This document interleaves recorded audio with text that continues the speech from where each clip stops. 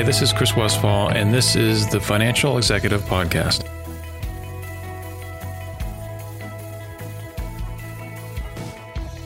Civil rights audits, also known as racial equity audits, have become a new way for organizations to review their internal and external operations for systemic racism and discrimination. Although they do not necessarily involve the finance function, they do have a significant impact on a company's disclosures and its strategy. In this episode of the podcast, we speak with Valencia McDowell and Elena Mitchell, both of the law firm of Moore Van Allen, about the increasingly important role of civil rights audits and how they fit into an organization's push for transparency. Again, Valencia McDowell, I'm a partner at Moore Van Allen, have been for many moons. I started at the firm over 20 years ago and helped to build our investigations practice here, which I co-head as part of Moore Van Allen.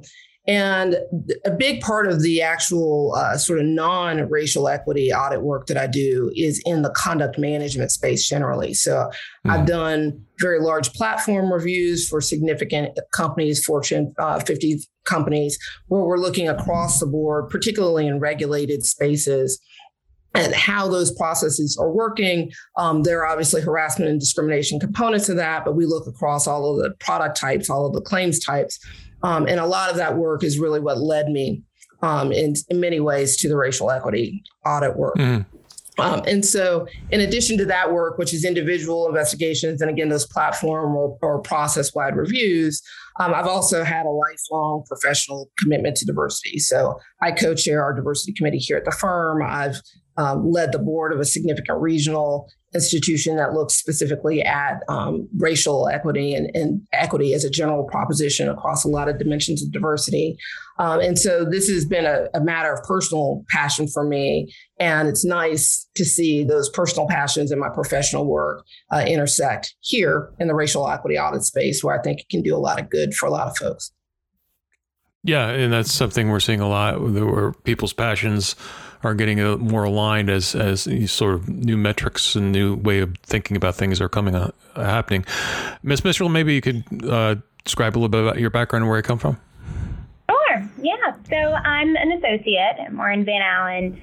I dabble in a couple of different practice areas. I do a lot of complex litigation work involving a wide variety of business and employment matters. So that includes business torts, contract disputes, antitrust litigation, a little bit of everything. And then I also assist clients with financial, regulatory, and compliance issues, and frequently join forces with Felicia and assist with corporate and government investigations. And oftentimes what we're doing is providing guidance to employers who are seeking to prevent discrimination and harassment at their workplaces and think about ways to promote diversity, equity, and inclusion. So like Felicia, I also, I try to stay involved in the community and do things outside of work. So I'm also a member of the Hispanic National Bar Association, and different affinity groups, both at the firm and externally. Great. Yeah, and I thought we'd dive right in because, the subject matter is sort of unique, and, that's around, a lot of more discussions that I see happening regarding, of course, regarding ESG and diversity, but especially diversity audits. So maybe we could start off, you could describe what a diversity audit is and what a typical process involves. So, Elena, why don't you take a stab at the first piece of that? So what is the audit? And maybe I can walk through the process. Does that work? Sure. So now more than ever, investors and stakeholders have really been paying greater attention to environmental, social, and governance, or ESG, impacts of companies, as you mentioned earlier, Chris. And so they're also requesting and sometimes demanding that companies consider civil rights and social justice issues, often through diversity or racial equity audits. At a high level, a racial equity audit in particular is a formal analysis of a company's policies, practices, and initiatives as they relate to diversity, equity, inclusion, or DEI. and the company's impacts on non-white stakeholders and communities of color. A diversity audit can be somewhat broader, and then it might consider issues relating not only to race and culture, but gender, sexuality, disability, all kinds of other things. So either might consider whether a company's policies, practices, and programs are non-discriminatory and equitable, whether the company has mechanisms in place to monitor the effectiveness of its DEI policy statements, practices, and programs, and what changes could help a company produce more equitable outcomes and better its inclusivity. So these types of audits not only inform shareholders about their investments, but they can also help companies measure performance in terms of achieving social justice and other DEI goals. And there's a very large body of research spanning years and years that demonstrates that promoting these sorts of goals can increase profit and competitive advantage for companies. Conducting diversity and racial equity audits can also have positive reputational impacts for companies as well. So I agree with all of that. And I would like to draw a distinction before we get to the process, Chris, which is lots of people use the term racial equity audit colloquially, right? Some of the work that is happening in this space, some of this work is pure audit work. And we'll talk about that and sort of walk through that process. But a great deal of the work is really what I would consider to be forward-looking, anticipatory work. So companies, large and small, are really recognizing this shift, cultural shift in the marketplace and saying, okay, maybe I got a proxy demand, and we'll talk a little bit about those, but maybe I got a proxy demand and it didn't pass. Or maybe I haven't received one, but I believe based on our position in the marketplace that we are likely to receive one in the next several years.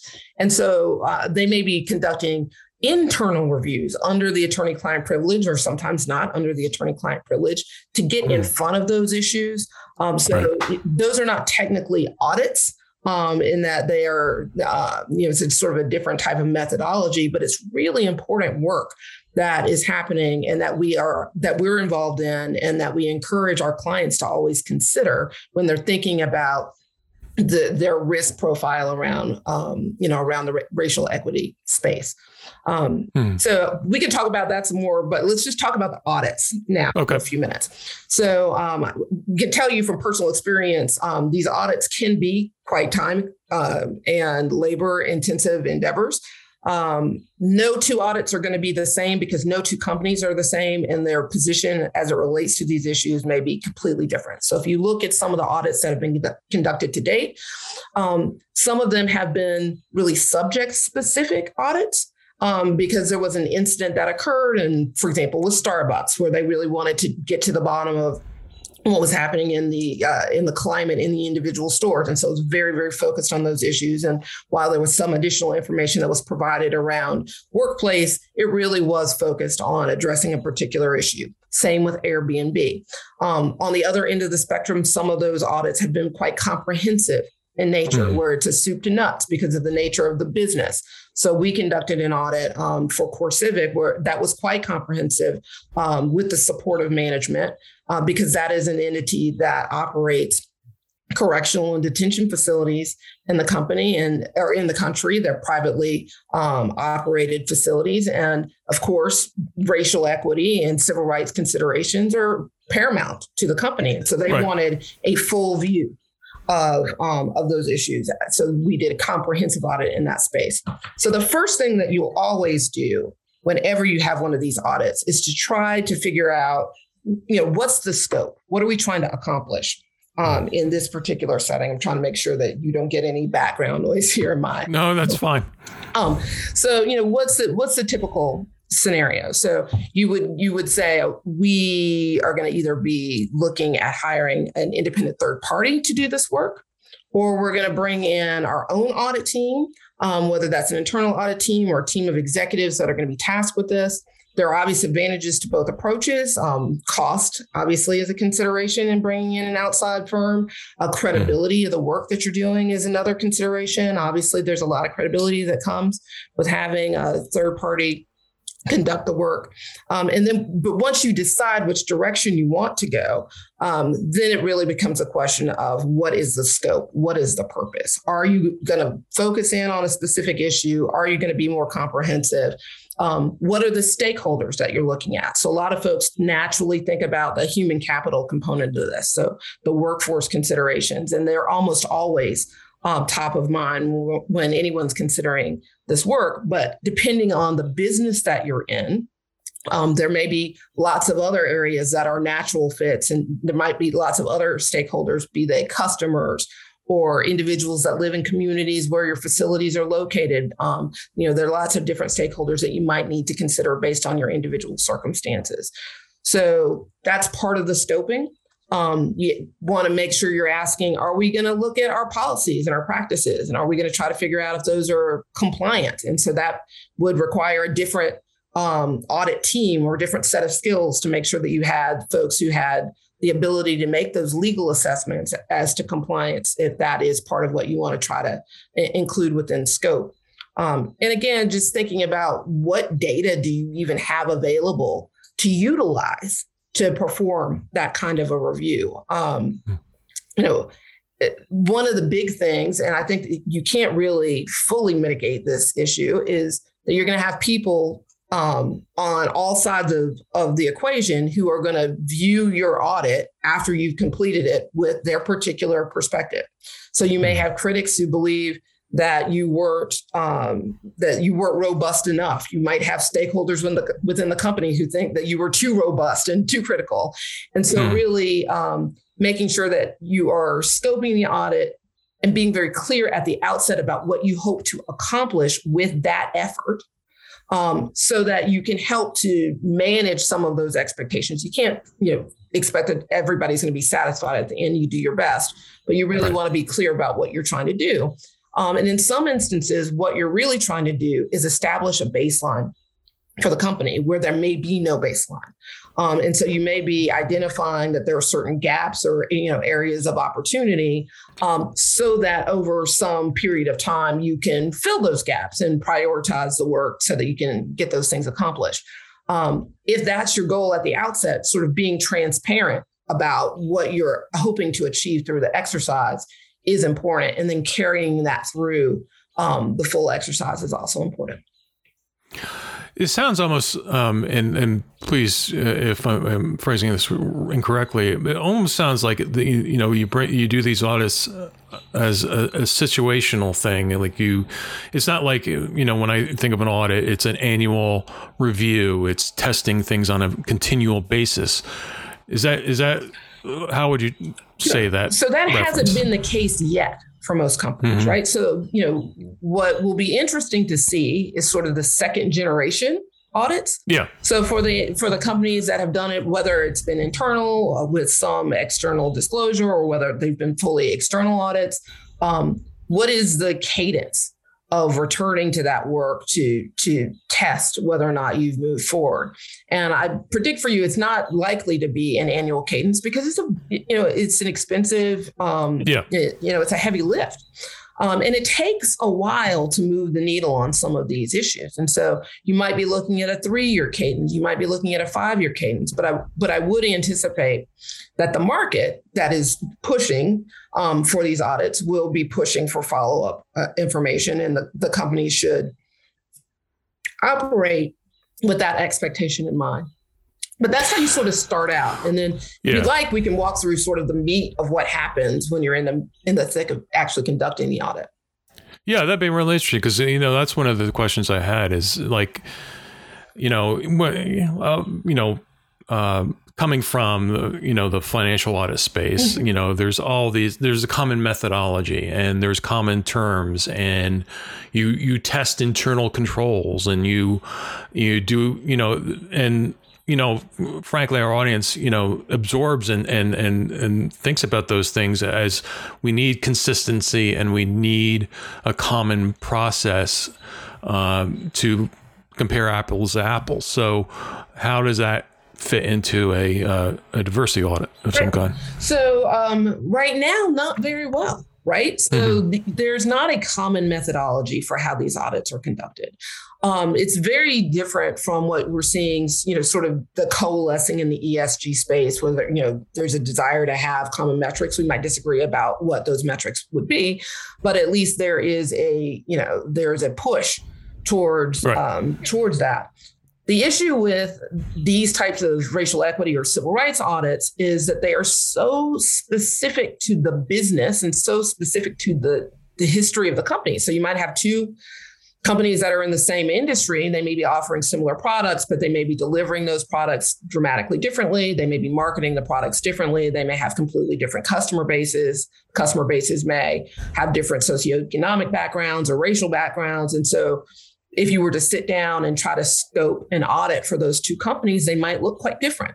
If you were really trying to get to an assessment of what's working and what's not working. And so while we relied quite heavily on quantitative data and have in the audit work that we've done, there's also a significant qualitative component to this exercise. So once you move into the information gathering stage of any of this work, you're going to be looking at existing data around HR. You might be looking at product delivery data. You might be looking at, metrics or, other data on your internet hits, or who are you marketing to? Why are you only marketing to those folks? There could be all sorts of considerations that would result in some quantitative data that you could rely upon.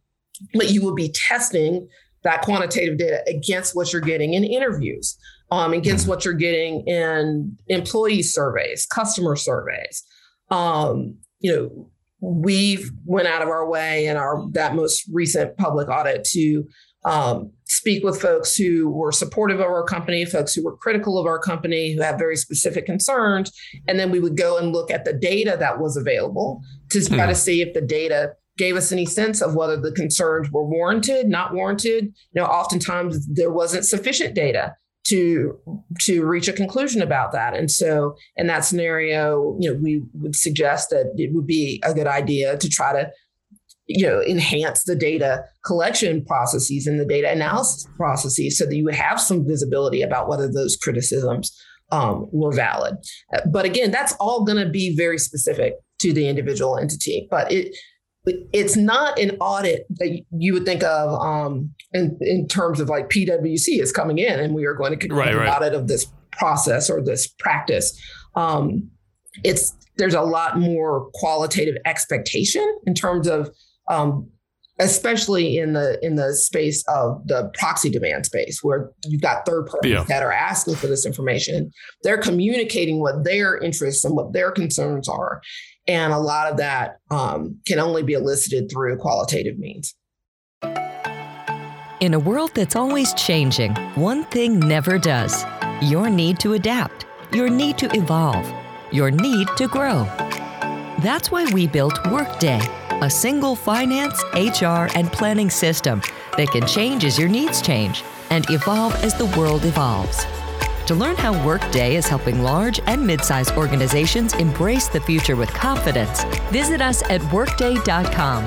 Workday, for a changing world. Yeah, it's interesting you mentioned about it's not the same thing as like a Big Four coming in. But although I have seen Big Four, market some diversity audit work. So it's certainly something they think of. Absolutely. I guess this is sort of a chicken and egg thing, but where's demand coming for this? I mean, is it investors? Is it regulators? How would you describe that?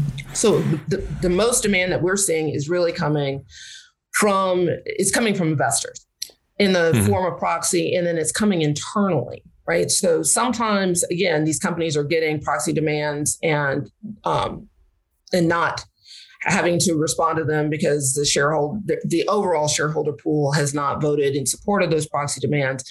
But that still ratchets up the intensity within the company. And lots of companies, just from the position of good stewardship, good management, are saying, okay, this is coming.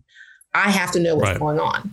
And so a lot of the work that we're seeing, that we're getting, that we're doing is from individuals, usually C-suite level, really senior folks coming out of different pockets of leadership saying, I want to understand these dynamics in as nuanced a way as I can possibly understand them before I have to make a public disclosure about them.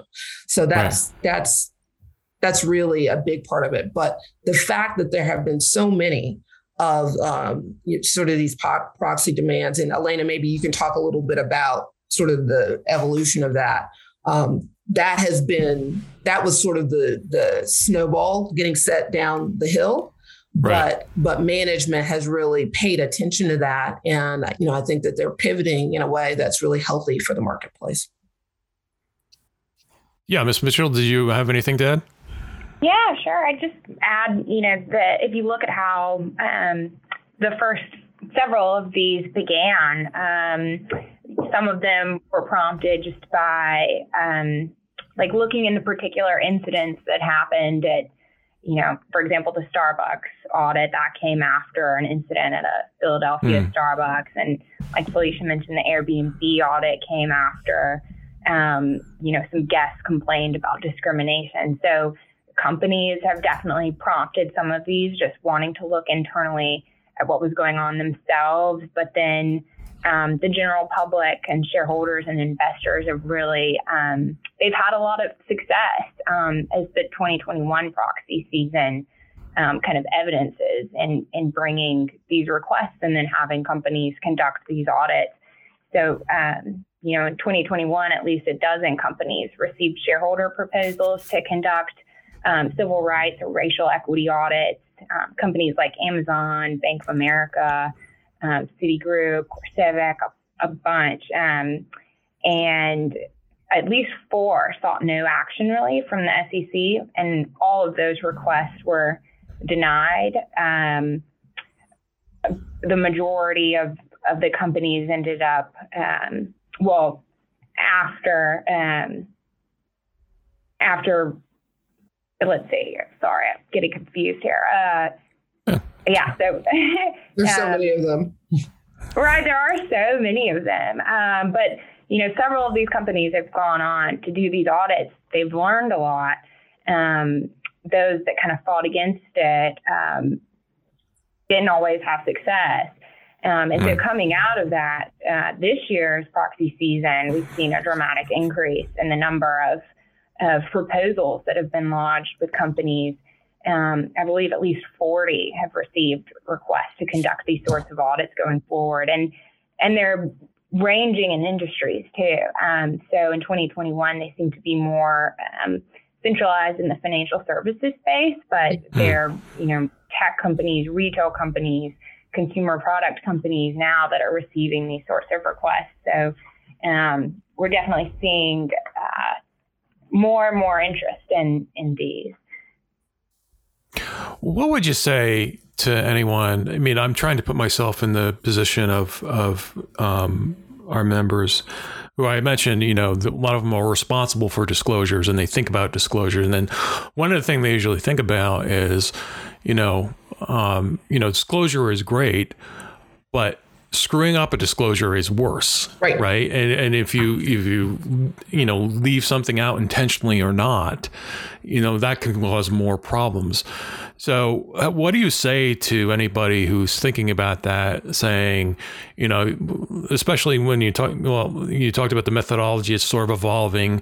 The disclosures are not really, it seems to me that there's no consistency there.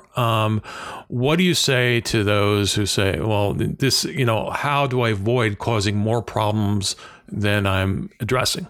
Sure. So one thing I would say is if you're conducting your own audit and then publishing your own audit, I think that risk goes up precipitously, right? Because if you are providing information to me, I'm conducting an audit and then I produce a report. And that is what has typically happened in these scenarios. The underlying data that is being provided, obviously, that goes back to the company, and the company will have a responsibility to ensure that the data was fair and accurate and complete, and and what have you. But all of the representations about the data are then mine as the auditor if I'm actually publishing it outside. audit. If you have chosen not to do that and the company is making those disclosures and representations about the data on their own, now you're in the full sea of disclosure issues. But I would also say, if you've got an auditor working on this, have that auditor stay in close contact with your disclosure counsel, because there may be things where you've gotten a different cache of data and it may look slightly different, or you want to sort of talk through utilizing data that was also utilized for your public disclosure, so that there is some harmony in that, so that when people are reading the report, they're better able to understand how to bridge the gap between what the auditor is suggesting are potential weaknesses, because those are opinions of the auditor. But right. To be able to bridge that to previous disclosures that were being made by the company. And so making sure that you're engaging someone who has an understanding of that. And this is part of the reason why sometimes people don't like lawyers, but lawyers can be very handy. That's part of the reason why having lawyers do that, and having lawyers at firms with broad practices, so that folks can draw on. We certainly have drawn on the strength of our SEC practice and others, just to have sensitivity around the disclosure considerations that you're talking about right now. Yeah, one of the things, you mentioned internal audit briefly a while ago. One thing I wanted to ask, again, given our audience, it's mostly people in the finance function. Do they have a larger role in this? Or, it seems to me you're talking about a lot of compliance and a lot of human resources issues. What role does the finance function play in this, or if at all? So we have typically not done this work in conjunction with internal audit for a whole host of reasons. So if we are doing one of those non-public, non-published audits, we may be doing that under the attorney-client privilege, so that we can offer legal advice to that client, so that they can make adjustments, so that their practices and policies are enhanced, or meet or exceed whatever the legal requirements are in a given jurisdiction. And so obviously the inclusion of internal audit in that exercise creates issues for the privilege. Yeah. And so we typically don't find ourselves there. And really, if you're going to be in an internal audit phase, or you're going to have internal audit doing the work, then all of the work is going to be up for grabs, whether you intended for it to be for grabs or not. And so that has not been a model that we've seen typically utilized. Now, you might have the finance function, or you might have other business functions feeding data into a qualitative assessment. And so they may have representatives that are participating in that regard under the privilege in a privilege review, or not under the privilege in an audit review. That's much more typical. The one thing that you mentioned earlier that I do think bears a little bit of additional focus here is the use of auditing firms, the Big Four or others. And we have certainly worked closely with members of the Big Four in this space, whether it's having them assist from a data crunching perspective, especially in these let's call them the conduct risk management portfolio type reviews that I was talking about at the outset.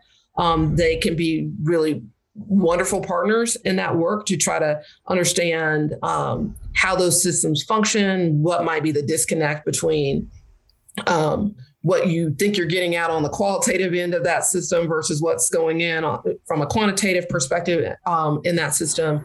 So, there are real places where they can plug in those sort of broader HR processes that can be quite helpful for this type of audit review. But what we're also seeing is, Big Five accounting firms jumping in on subject-specific reviews. So we've got a client, or have clients that, in anticipation of future public audits, have identified particular areas within their umbrella where they believe that there's some opportunity for improvement. And have engaged outside counsel and these outside consultancies or outside accounting firms to dig into the data to test that theory well Right. in advance of a public disclosure. So that's really where we're seeing those firms have the most play, and they're valuable partners in that work. Great. Yeah, I wanted to sort of wrap up the conversation. So we always try to thinking about forward-looking things. What do you anticipate? And especially in this space, because just following compliance and regulation, or even anything, there seems to be an ebb and a flow to it, right? And so what do you think about the future of diversity audits, the uptake, especially given changes in the political, the political view, the compliance view? What do you think? Is it is the horse out of the barn, as they say?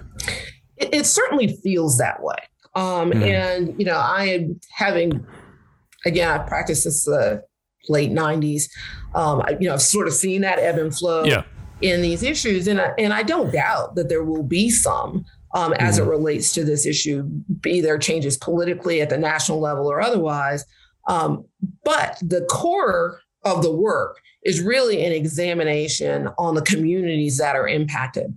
And my sense is that communities of color and socioeconomically challenged communities, which are not always the same communities, right? Yeah. That there is an interest in figuring out if the market can help to address some of the disparities that have existed that the market helped to create.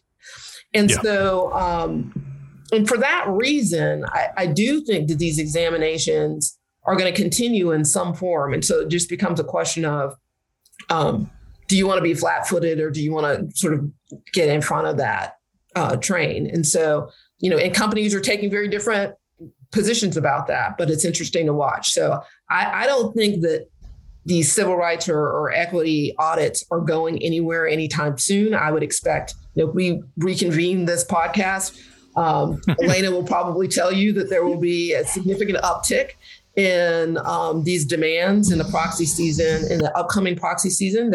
My sense from my discussions with other folks in the space is that there are ongoing discussions right now between companies and large shareholder funds to try to determine whether or not agreements can be reached in anticipation of next year's proxy season to avoid those types of proxy demands. So a lot of negotiation that's already happening in anticipation of the next proxy season. So I think that at least for the foreseeable future, we're going to see this work have a lot of focus from shareholders, and especially given participation in the marketplace by average everyday Americans that are now represented by their pension funds.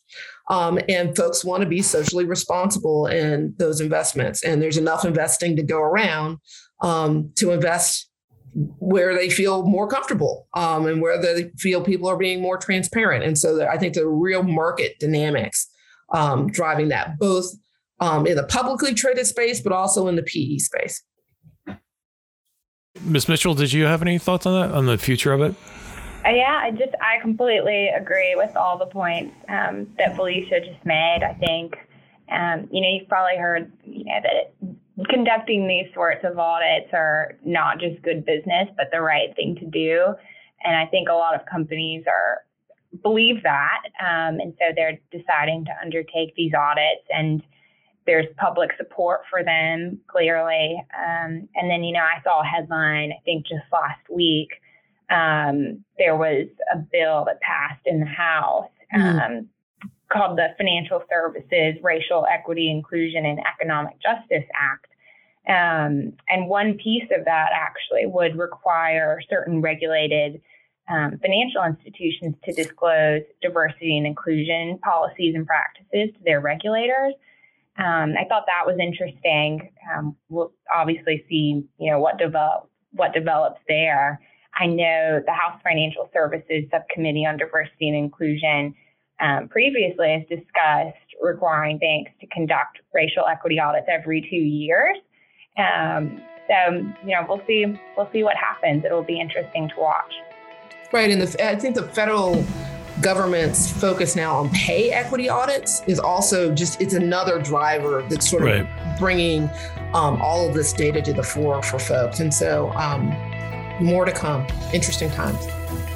Great. I appreciate you both taking the time. Thank you. It's a very interesting conversation. I thank you very much. Thank you, Chris. We appreciate it. Thank you so much, Chris.